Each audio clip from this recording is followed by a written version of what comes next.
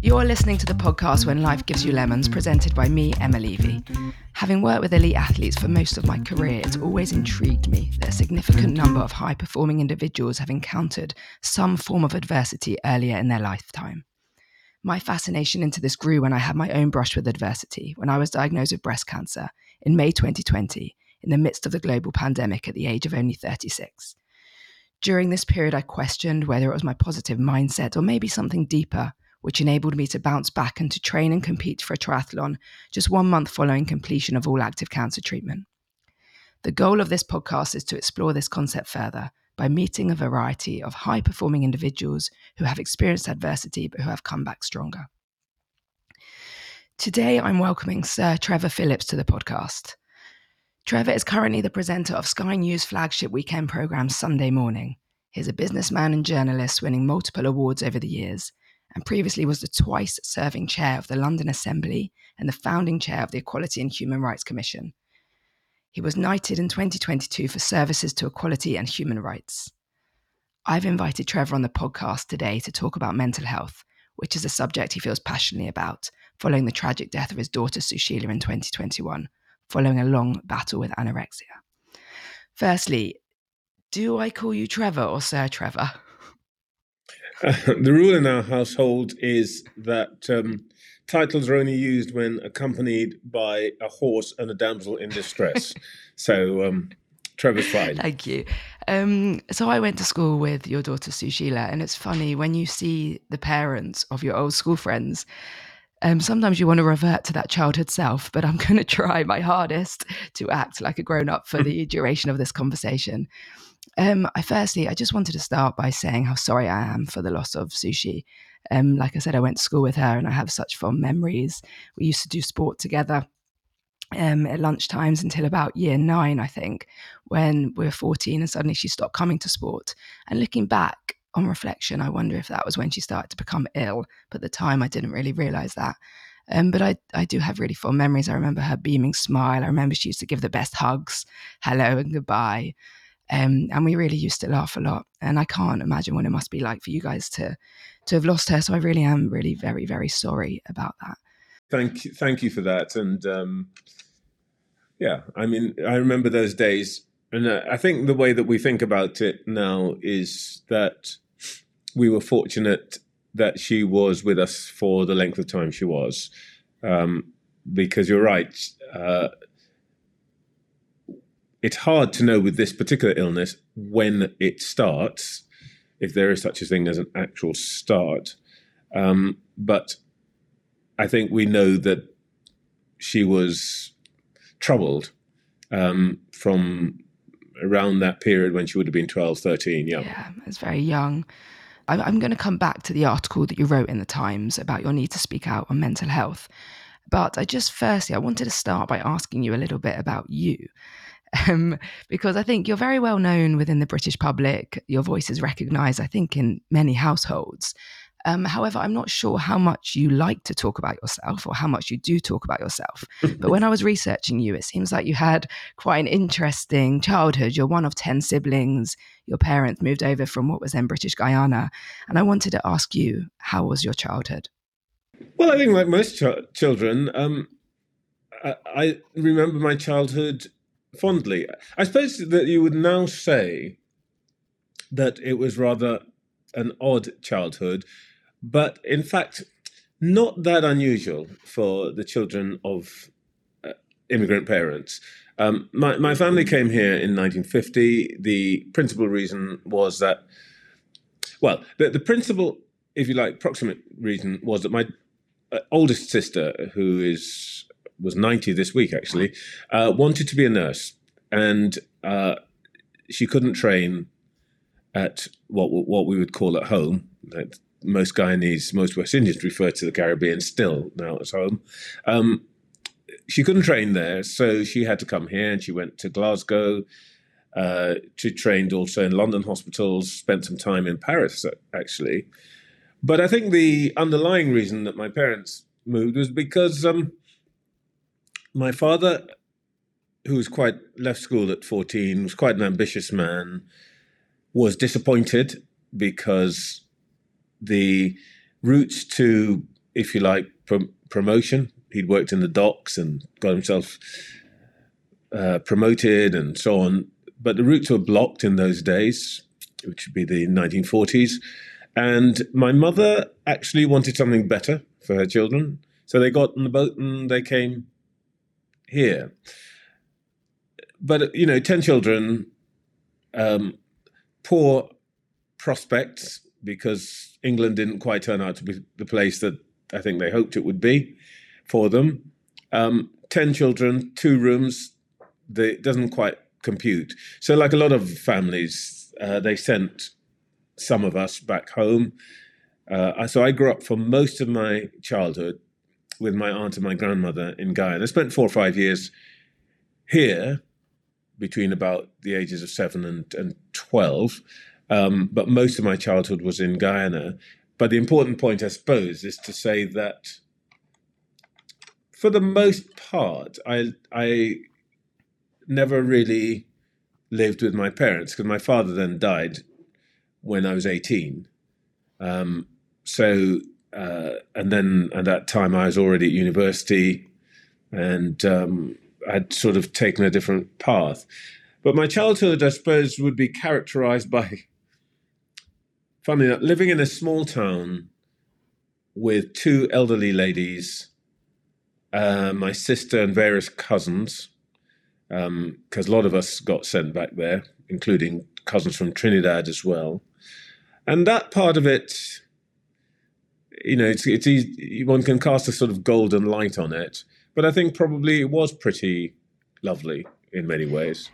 And as a teenager, funnily enough, I went to a boys' school, and I became part of a gang of 8 or 9, most of whom subsequently have moved to North America. We are all still in touch. If I'm in North America, we kind of gather overnight, drink a few beers. And funny, you were saying that one reverts. It's very interesting. When we all get together, we all revert to the roles that we played as sixth formers back then. How did that feel, being sent back to Guyana? Was there like a sense of abandonment at all when your parents were staying in the UK and you were being sent back? No, I don't think so. I mean, the truth is, I didn't know any different. But I think that there's probably two things. First of all, this was the case. I mean, when I first went back, I was 15 months, so obviously I wouldn't have known much. And in fact, when I met my parents, I guess, at the age of 6 or 7, it wasn't so much they were strangers to me, because one of the things that I think our families, immigrant families, are very good at is keeping alive the sense of the clan. So I sort of knew them but didn't know them. And we were, we lived in North London at that time. Well, we lived in North London and still in a relatively small house with a lot of us. So we were pretty close. So I never really felt in some way outside of anything. I think that if you're asking, did I feel in the end I missed anything? I think that would come much later. And I think probably it's something I've only reflected on in middle age. Maybe I should put it like this. I guess I grew up rather not in some ways as a solitary child. My nearest sibling is 6 years older than I am. So, a lot of my life was, as I say, away from my parents in a little village on the coast in Guyana with these 2 elderly ladies and a sort of shifting cast of sisters, brothers, cousins. So I had to sort of make a lot of my own life in some way. And I think one of the things I learned much later, or I've come to think much later on, is that in most families, you get to learn about yourself because of what others in your family say about you. You're reflected by in your brothers and sisters and mothers and fathers, and people will make jokes about what sort of person you are and so on. It's rather, I think, for me, not a tragedy, but just something I've come to learn, is that I didn't have any of that. So in a way, I didn't really get to understand much about who I was really till quite late in life, probably into my 40s, Wow. well into my 40s, because I hadn't had that period of getting to have my character reflected in the eyes of those around me. Yeah, that's interesting. So where do you think you got your drive and your determination from to succeed in life? Oh well, that's pretty straightforward, and it's a word that I think I've used already about 20 times in this conversation. I mean, we were immigrants, and the thing that people I think quite miss about most immigrants, because we've got a narrative that says immigrants are people, basically sad people who are fleeing war and famine and so on. That's sort of true, though it is truer of people who move, for example, to the next door country because there's a war or conflict. The people who get on boats and travel thousands of miles into the unknown, often into places where they're not very welcome, are a different breed. These are the people, these are usually the odd ones. They're the people who, in the village, who look around and say, I'm not going to put up with this anymore. I don't care what the risk is. I'm going to take it. And I think what I discovered, again, I didn't realize this until quite late in life. That's what my parents were. And incidentally, it is what my grandparents were as well. My grandfather, who I never knew, my maternal grandfather, I never knew, disappeared when my mother was a teenager. And the reason he disappeared was that, like a lot of West Indians at that time, they would go to America for work. And the conventional thing was, a century ago, they'd go to work on the Panama Canal, or they would go and pick cotton in the South. But a smaller group, of whom some of my family were, got on boats, went to New York, and my great aunt got off the boat, and she then went to live in Harlem. My grandfather, we think, jumped off the boat and probably swam ashore, then disappeared. No one ever saw him again, except that in recent times, what we've discovered, and here's something I think I've never really had the reason to talk about publicly. We've recently discovered him in the records of the American Army. He joined a regiment which became known as the Harlem Hellfighters not in this, but in the aftermath of the First World War. So, funnily enough, this is somebody that we only know through history. Anyway, the point about all of this is that we're an immigrant family who basically are a bit restless, rather ambitious, and I think if you were to talk to virtually any member of my family, of my generation or the next generation, and I suspect of my grandchildren, they'll be the same kind of people. Yeah. So you think being an immigrant in the UK that time gave you that drive to succeed? It's part of drive to succeed, by the way, but it is also, if I may say so, something that you might be familiar with, Emma, which is the insecurity of being in a society that you're never sure really likes you. Yeah. So do you remember experiencing racism as a young boy when you were in the UK? Yeah, but well, I'll just preface it by saying that the reality of racial prejudice is that you can make a tremendously spectacular thing of it, and it's unpleasant, and in some cases, as we know, it's murderous. By and large, though, what it is a sort of daily drip of exclusion, a lot of which you don't notice. So, for example, I had, when I was at school here in England for those few years, I had, boys are always in a gang. There were four of us, and there was one boy whose house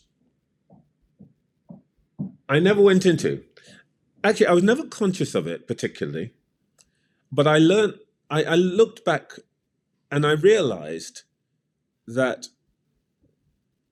his mum would always call him in for tea. And unlike other boys, I would never get into that house. My sister, and I think this was much more hurtful, when she was 16, 17, a person she thought of as her best friend had a birthday party, didn't invite her. Now, why that was, no one can be sure, but I suspect that was really because her family didn't want my sister in the house. So, it's part of one's everyday experience, and sometimes it can be hurtful. Quite a lot of the time you don't notice it, actually. But I would also say, by the way, that one of the things about this country is that differences of ethnicity they're not always obvious, and they're not always a bad thing. And as a child growing up, I don't think we always wouldn't have noticed them. I mean, on the one hand, I suppose it's probably fair to say I would be in fights because of it, and I'd get called names and so on.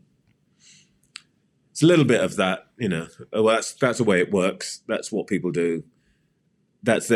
In a way, that's their problem. It's the way we think about it. But there are other things that, in a way, I don't want to say I recall them with pleasure, but I recall them with a sort of a sense that there was a different way of thinking about racial difference, which isn't all negative. I remember my sister recently told me that she would go to piano lessons on Saturday morning. And quite regularly, not every week, but periodically, a lady whose house she would pass would be standing on the step and would ask her to come in and light the coal fire. Well, why would you do that?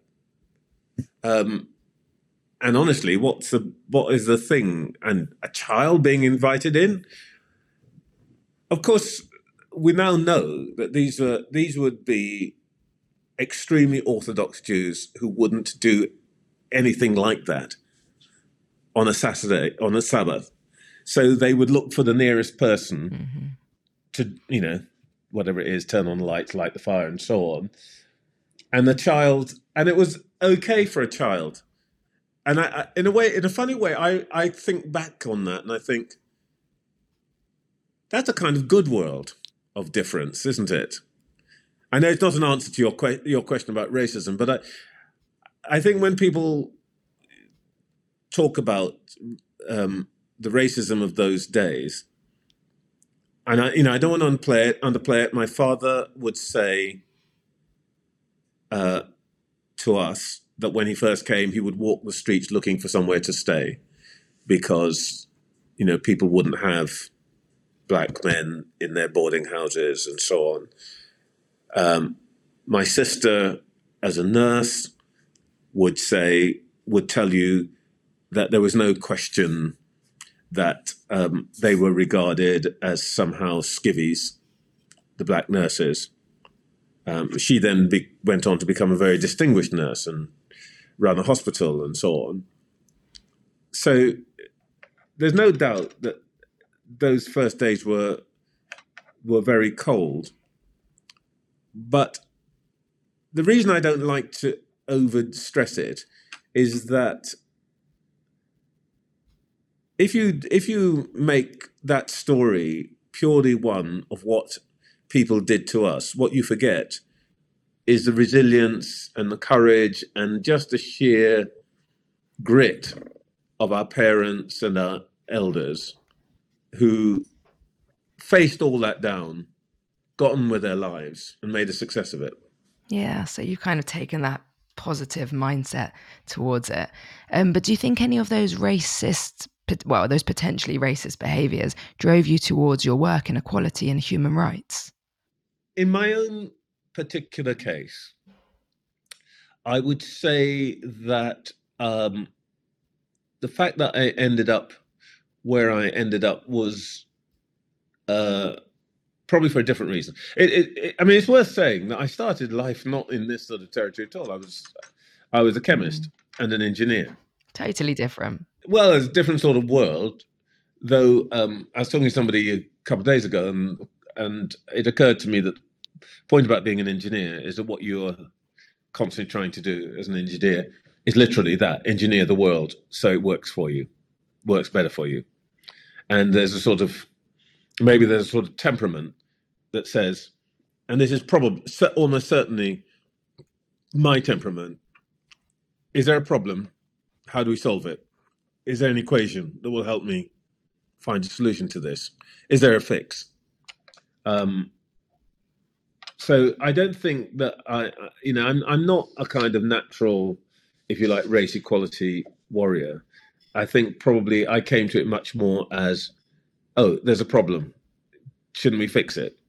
Um, that's one thing. But the other thing I guess I would probably say is that I came from growing up in a country which was historically impoverished for partly by colonialism, but actually much more by the fact that it is an ethnically divided society in which essentially a kind of tribalism has meant that we were never able to take advantage of our natural resources for the simple reason that people would rather see things go to waste than cooperate with people who are of a different background to them. And if you really want to see an object lesson of way a divided society can impoverish everybody, Guyana is a fantastic example. Until recently, they've now discovered oil, so now everybody's going to be it's going to be the richest small country in the world. But until 5 or 6 years ago, it was one of the poorest countries in the Western Hemisphere, and purely, entirely because of racial division. So probably is more driven by that experience than anything else. Yeah. Okay. Right. I want to get on to talk about mental health. So you wrote an article in the Times in June of this year where you wrote that your daughter's death gave you a new mission to speak up on mental health. And you wrote that Sushi recorded a 1-hour testimony on her phone. And you believe that she was setting her family a mission and that you now have a job to do. And I'm just going to read what you wrote. You wrote, her preoccupation was what she called the fear that keeps the mental health system paralyzed. How do you expect the situation to get better if you don't do everything you can to make it better? So I wanted to ask you, how are you seeing through this mission? Thus far, not as well as I would like to. It's a very difficult thing to get your arms around. First of all, I mean, you knew Sushila, and she was a rather charming. That charming is such a weak word. She had the quality of making people like her, want to be on her side. Actually, and I'm grateful to the way you described it at the beginning of this conversation. But I think she was probably also quite bossy, and that came through in later life, even in her last 24 hours. as I described in the article, she collapsed in a shop. Somebody administered CPR, as it were, basically, literally brought her back to life. And she looked around and said, "Who told you to do that?" So her video to me was pretty much by way of instruction. She'd spent a long time in the mental health system. And her feeling was that though there were wonderful people in it, the system itself was poor. It wasn't responsive. The people who were closest to patients were not as well trained as they might be, however well intentioned they were. And she also felt, as do I think a lot of people who are in the system, that patients were not listened to, and that quite a lot of the time, had they been listened to, their problems could have been resolved or at least ameliorated to an extent. It's probably worth saying that I came to the view that the parts of the system, or to put it in more brutally, the condition that she endured, as the seventh circle of hell. I mean, if anybody who has been in some of the acute eating disorders units will know, the minute you walk through the door, you can smell despair, and you know that you are in the presence of death. And I think what she wanted to say, if I were going to summarize it, is that most of us, most of the time, want to avert our eyes. And why wouldn't we? Because it's awful. You know, and I'm walking down the street with her. She looks like a skeleton. She frightens children. And that's objectively truth. It's not that they're bad people or their parents should teach them to be better. Frankly, we got used to it, but she was a walking skeleton. And I think what she wanted to say is, for some people at the extreme end of mental illness, life is hell. And the rest of us should acknowledge that. And that would be the start to at least starting to find ways out of that hell for some people.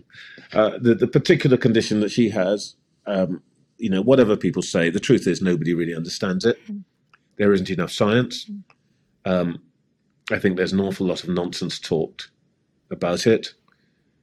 Families get blamed and so on and so forth. The truth is we just don't know. We really don't know.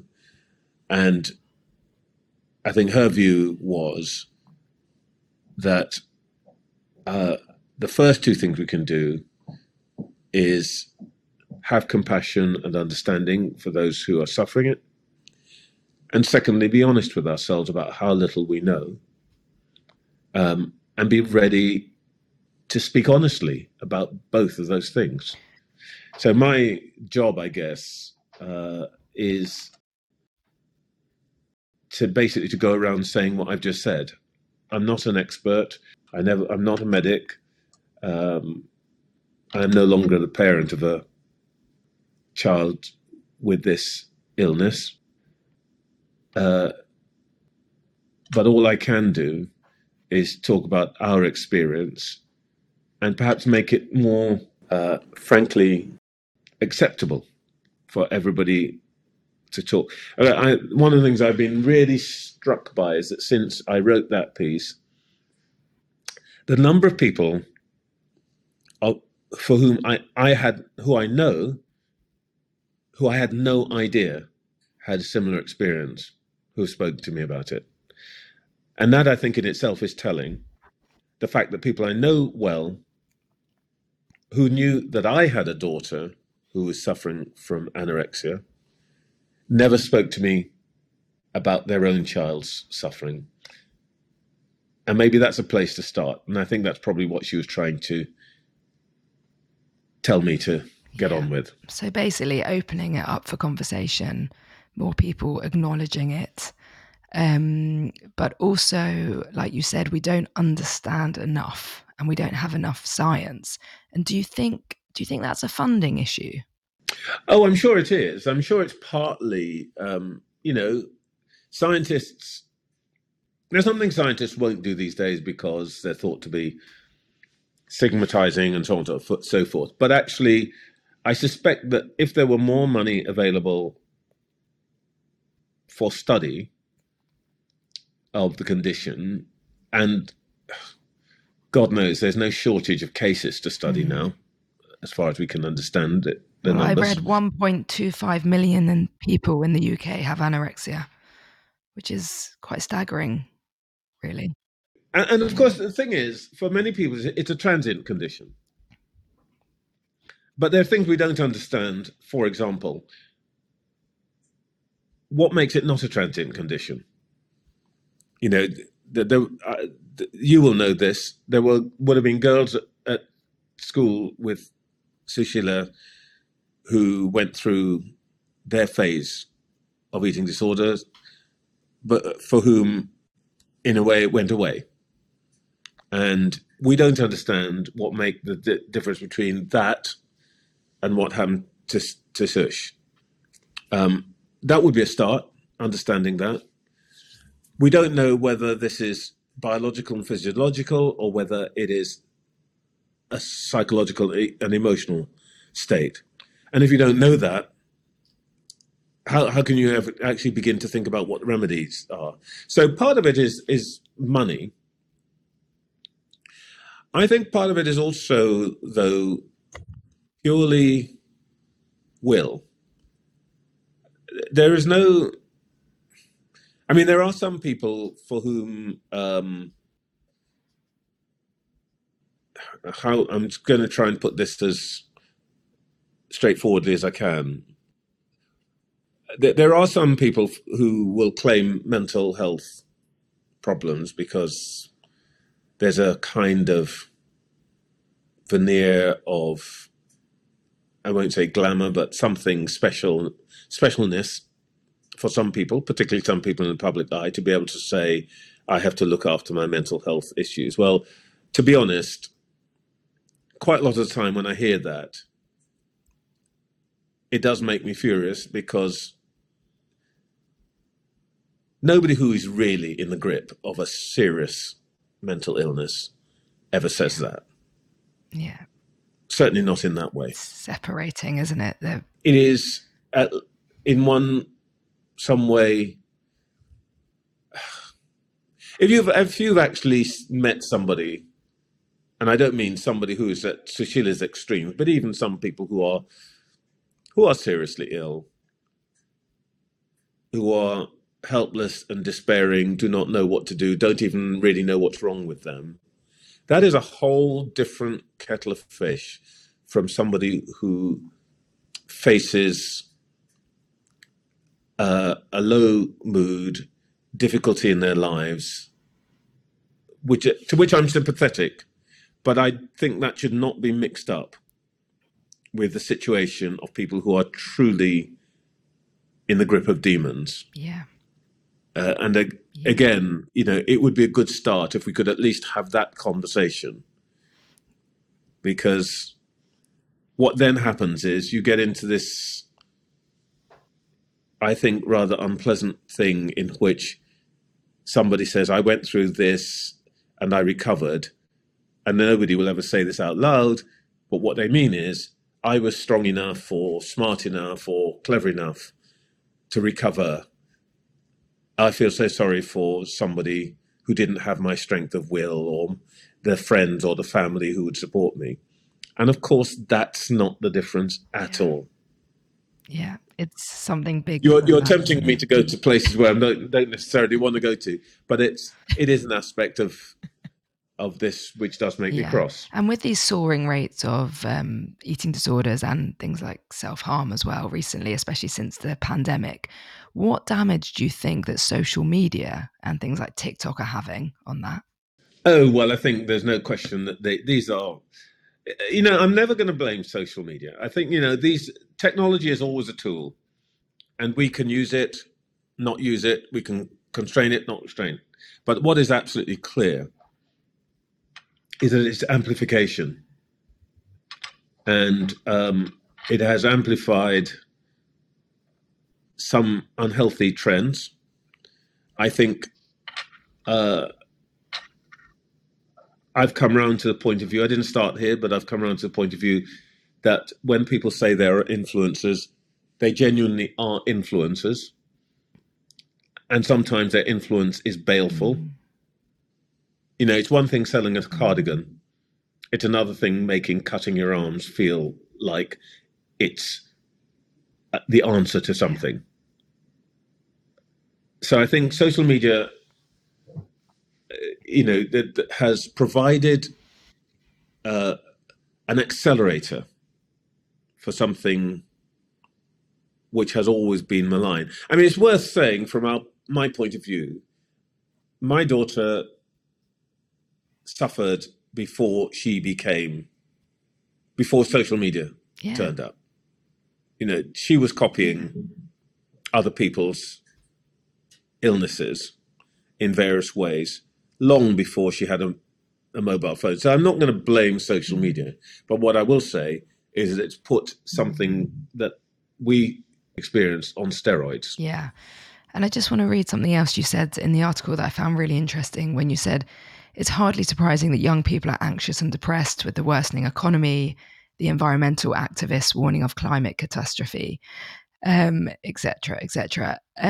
But, what can we do about this? How can we give young people the resilience to deal with life? Because we talk a lot about resilience on this podcast, but how are we giving the young people the resilience to deal with all these difficulties that are arising?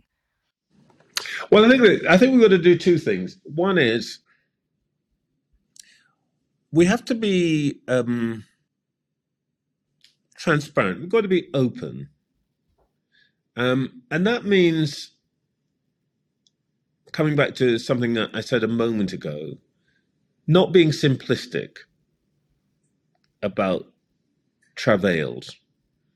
I mean, sometimes we just have to be honest with people and say,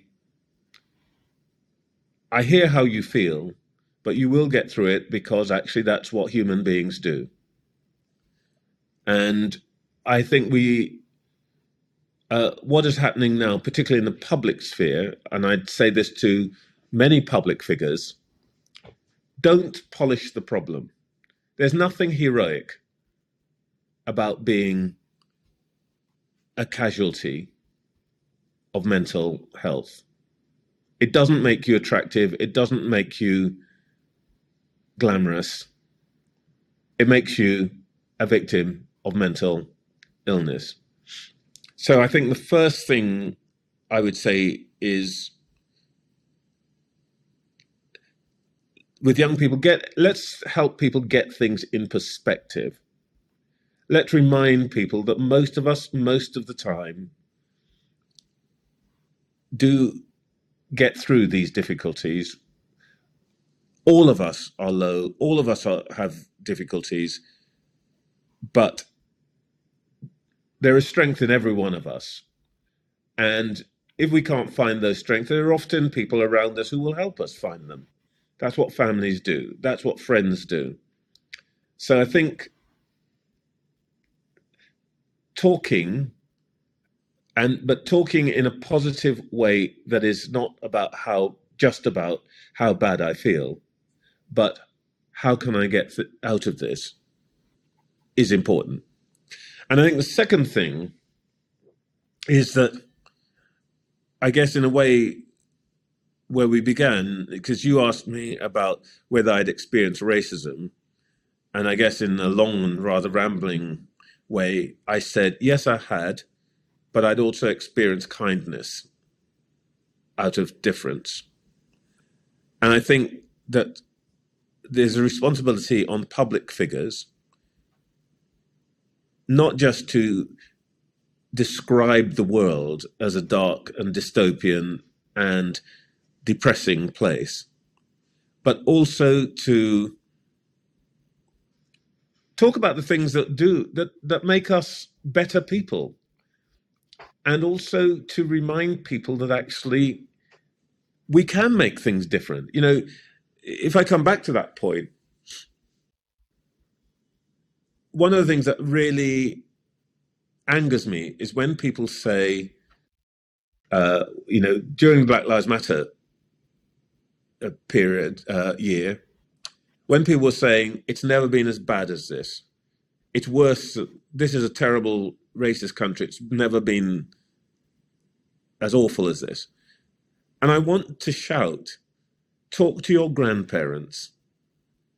You know, talk to the grandfathers who, like my father, had to said, I could not find anywhere to lay my head at night. Talk to my sister who said I was the best in my class, but I wasn't going to get promoted. Talk to people who were beaten in the streets. And then ask yourself whether, though we know some of those kind of things happen, in those days, that was natural. That was the order of things. That's what people thought was okay. Today, nobody thinks that's okay. And think to yourself, is it really worse than it used to be? Of course it isn't. So maybe one of the things we just need to say to people, and that this is incumbent on people like me, we have to have the courage to say, stop feeling sorry for yourself.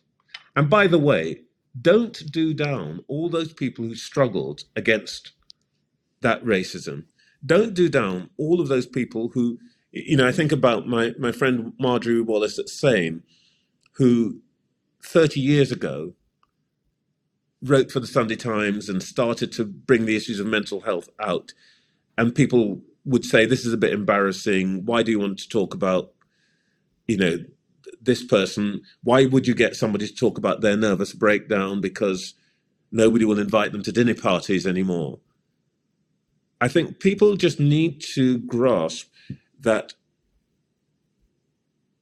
we do make progress as a species, and we make progress through people struggling, talking openly, throwing the light on things that have gone wrong. And every time we say it's all so terrible and it's worse than ever, what we're doing is disrespecting those people who have made the world better. I mean, I feel very strongly about this. I think that particularly, I think there's a baby boomer thing that we failed in a way to tell our children, now our grandchildren actually, that it is worth fighting to make things better, because actually our experience in our lifetime is that is how things change. That is why we live in a richer, healthier, better world than we did 2 generations ago. Sorry, I'm going on, but you know what I mean? That's really good. It's a really refreshing outlook to hear, and actually really aligns with my values. And it's what I try and tell my kids all the time. And I also really believe, really strongly believe, that we do all have strength within, and we just sometimes need to try and find that strength. Thank you, Trevor. I know you need to rush on, but thank you for talking to us today. I really do appreciate you taking the time. And I can imagine it's probably not easy to talk about Sushila, but I do imagine that she's looking down from somewhere and she's probably laughing, and she finds it hilarious that I have her dad on my podcast. So thank you. Oh yeah, she would be. Well, you know, she had that sort of slightly mordant wit. She'd be. I'm trying to imagine. she'd be looking down and she'd be saying, "Well, you never said all that while I was alive. Why didn't you? Exactly. Why do you? How come you're saying it to Emma? Why don't you Exactly. say it to me?" She'd be going, "No, thank you, Emma. It's been a real pleasure." Thanks very much. Really nice to see you as well after all these years. Thank you. Cheers.